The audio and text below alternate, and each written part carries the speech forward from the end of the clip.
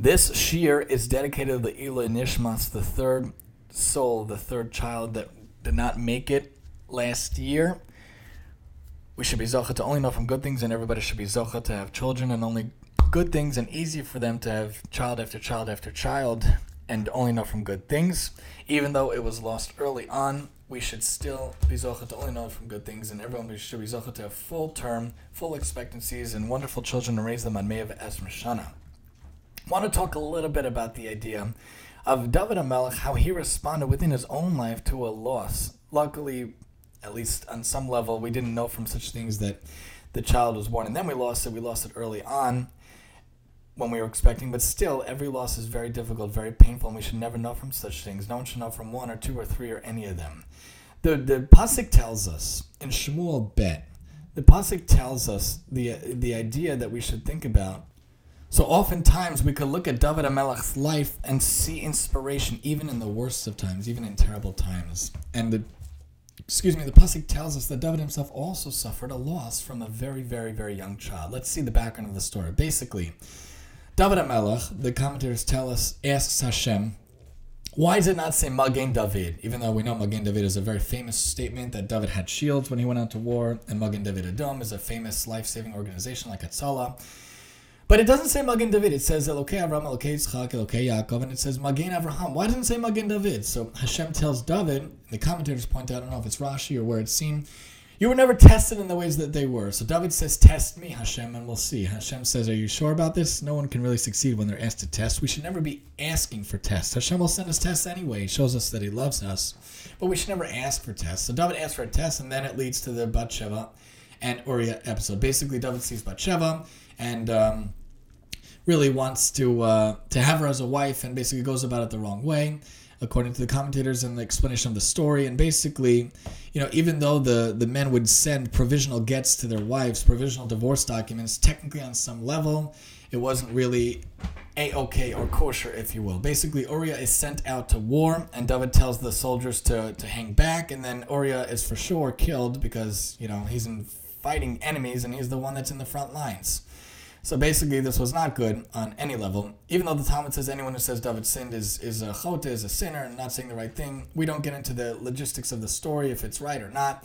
But according to how the Navi points out, it's not a good thing.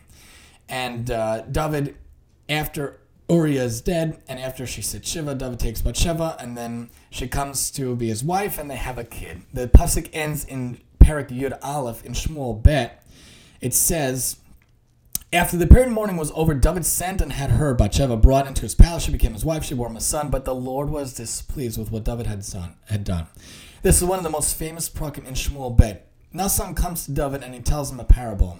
What would you do, David, if this happened? Hashem obviously sent Nasan and Avi. One of my names is Nasan, so I relate very much to Nasan's messages. We should never know from these things, or any of these difficult types of situations or tests, but Nasan is an interesting character, and he comes again later in David's life, I believe, at the end of his life. But here, Hashem sends Nasan to David to tell him the allegory, to tell him the message, and to give him some musar. There were two men in the same city, one rich and one poor. The rich man had very large flocks and herds. The poor man had only one little lamb he had bought. He tended to it. It grew up together with him and his children. It used to share his morsel of bread, drink from his cup, nestle in with him, and it was like a daughter to him. One day a traveler came to the rich man, but he was loath to take anything from his own flocks or herds to prepare a meal for the guests who had come to him. So he took the poor man's lamb and prepared it for the men who had come to him.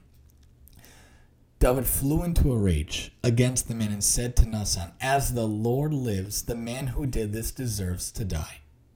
As the Lord lives, the man who did this deserves to die. He shall pay for the lamb 4 times over because he did such a thing and showed no pity. Nasan said to David, that man is you! Thus said Hashem, it was I who anointed you king over Israel.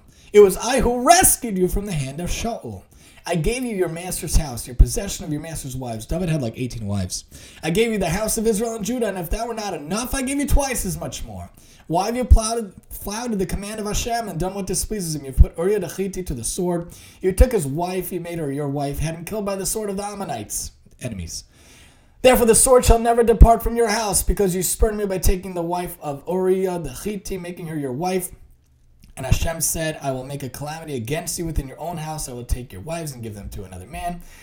And You acted in secret, I'll make this happen in the sight of everyone. David said to Nathan, I shall stand guilty before Hashem. So we give David credit that right away he says Chatasi. Other rulers said no, like Shaul. But David right away said I was guilty. David is the prototype for repentance. We see he also gives us Tehillim, which has a lot of soul-searching words and talking to Hashem, singing to Hashem and understanding what we did wrong. Nathan replied to David, the Lord has remitted your sin. You shall not die. You shall not die. However, since you have spurned the enemies of Hashem by this deed, even the child about to be born to you shall die. So David is told that he's going to lose a child. Anyone that ever loses anything in life, it's very, very difficult. But can you imagine David was told that he's going to have a child and it's going to die, although it was already born? Nathan went home. Lord afflicted the child that Uriah's wife had born to him. To David, he became critically ill. David entreated God for the boy. David fasted. He went in and spent the night lying on the ground. The senior servants tried to get him to the ground. He refused. He would not take of food. On the 7th day, the child died. Lo Elena, we should never know from such things. David's servants were afraid to tell him that the child was dead. They said, we spoke when he was alive. He wouldn't listen to us. How can we tell him now the child's dead? He might do something terrible.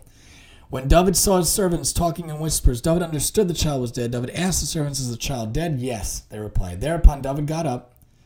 He bathed, anointed himself, changed his clothes, went to Hashem, prostrated himself before Hashem, accepting the ruling of Hashem. Then he went home and asked for food. When they sat, and he ate.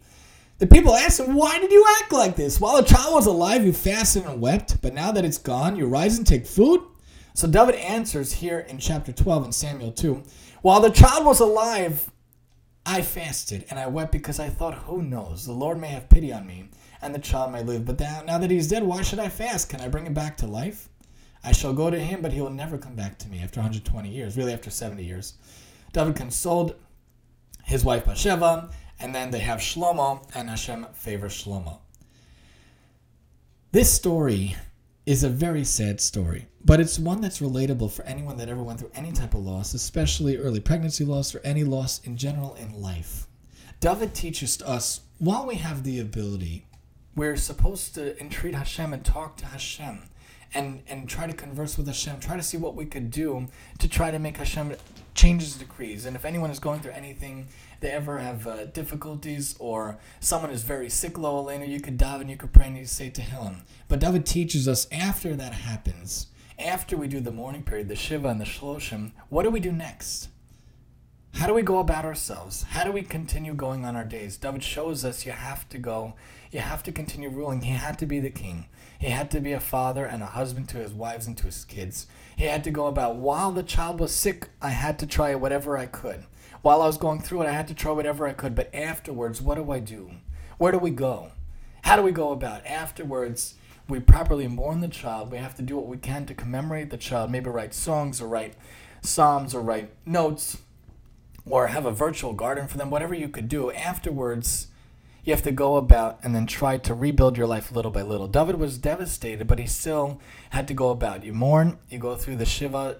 Judaism gives Shiva and Shloshim in the year for regular situations, but with early on situations, there's no real format. So you could do your own format. You could give yourself a Shiva, you could give yourself a Shloshim, or 90-day period as a book we read, trying to understand why we don't really know why things happen. But David is really a wonderful model to understand and to realize what we should do in life, how we should go about life. David teaches us how we should get things done, how we should go through our lives. So as we see from David, there was a sin that happened according to the text. Hashem wasn't happy with David, so this was the decree that Hashem gave to David. We don't know why Hashem decrees things against us. We don't know why Hashem does things against us. We don't know why we lose a dad or a mom or a brother or a sister or a child. Lo Elena, chas v'shalom, we should never know from such things. Why? There's early pregnancy losses or miscarriages or anything out there. But sometimes we have to see how we could go about, how we could pick up, how we could go about our life a little bit day by day by day. And David shows us that as it was happening, he prayed and he fasted and tried to be involved in tshuva and repentance, whatever he could for the misdeeds that he could. But after it happened, you have to mourn and grieve, and then you have to get up and go. Then you have to go about your day. You have to rule, take care of those around you, be involved in those around you. And it's a lesson for life. As we're going through difficulties, we have to try to do what we can during the difficulties. Say our Tehillim, daven, do our learning, keep people in mind, and try to have the refuah shalema. Afterwards, chas v'shalom, if something bad happens, something sad happens, we need to give the proper grieving. We need to give the proper presence of mind to actually process those emotions, and it doesn't just take a day or a year. It could stay with you for life. There are people that go on these groups, especially Nechama Comfort is a wonderful, wonderful, wonderful organization.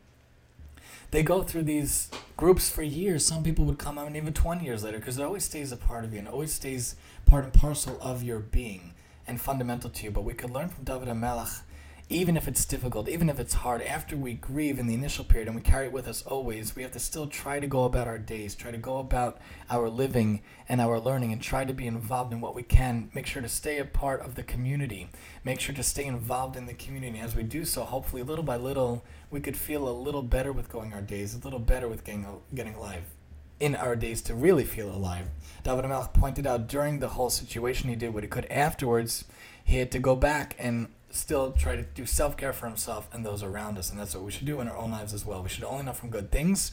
It should be a zechus for the neshama of all, and the neshamas of all, the losses of all people. We should only know from good things here and in the future, and only good things with the coming Mashiach speedily in our days.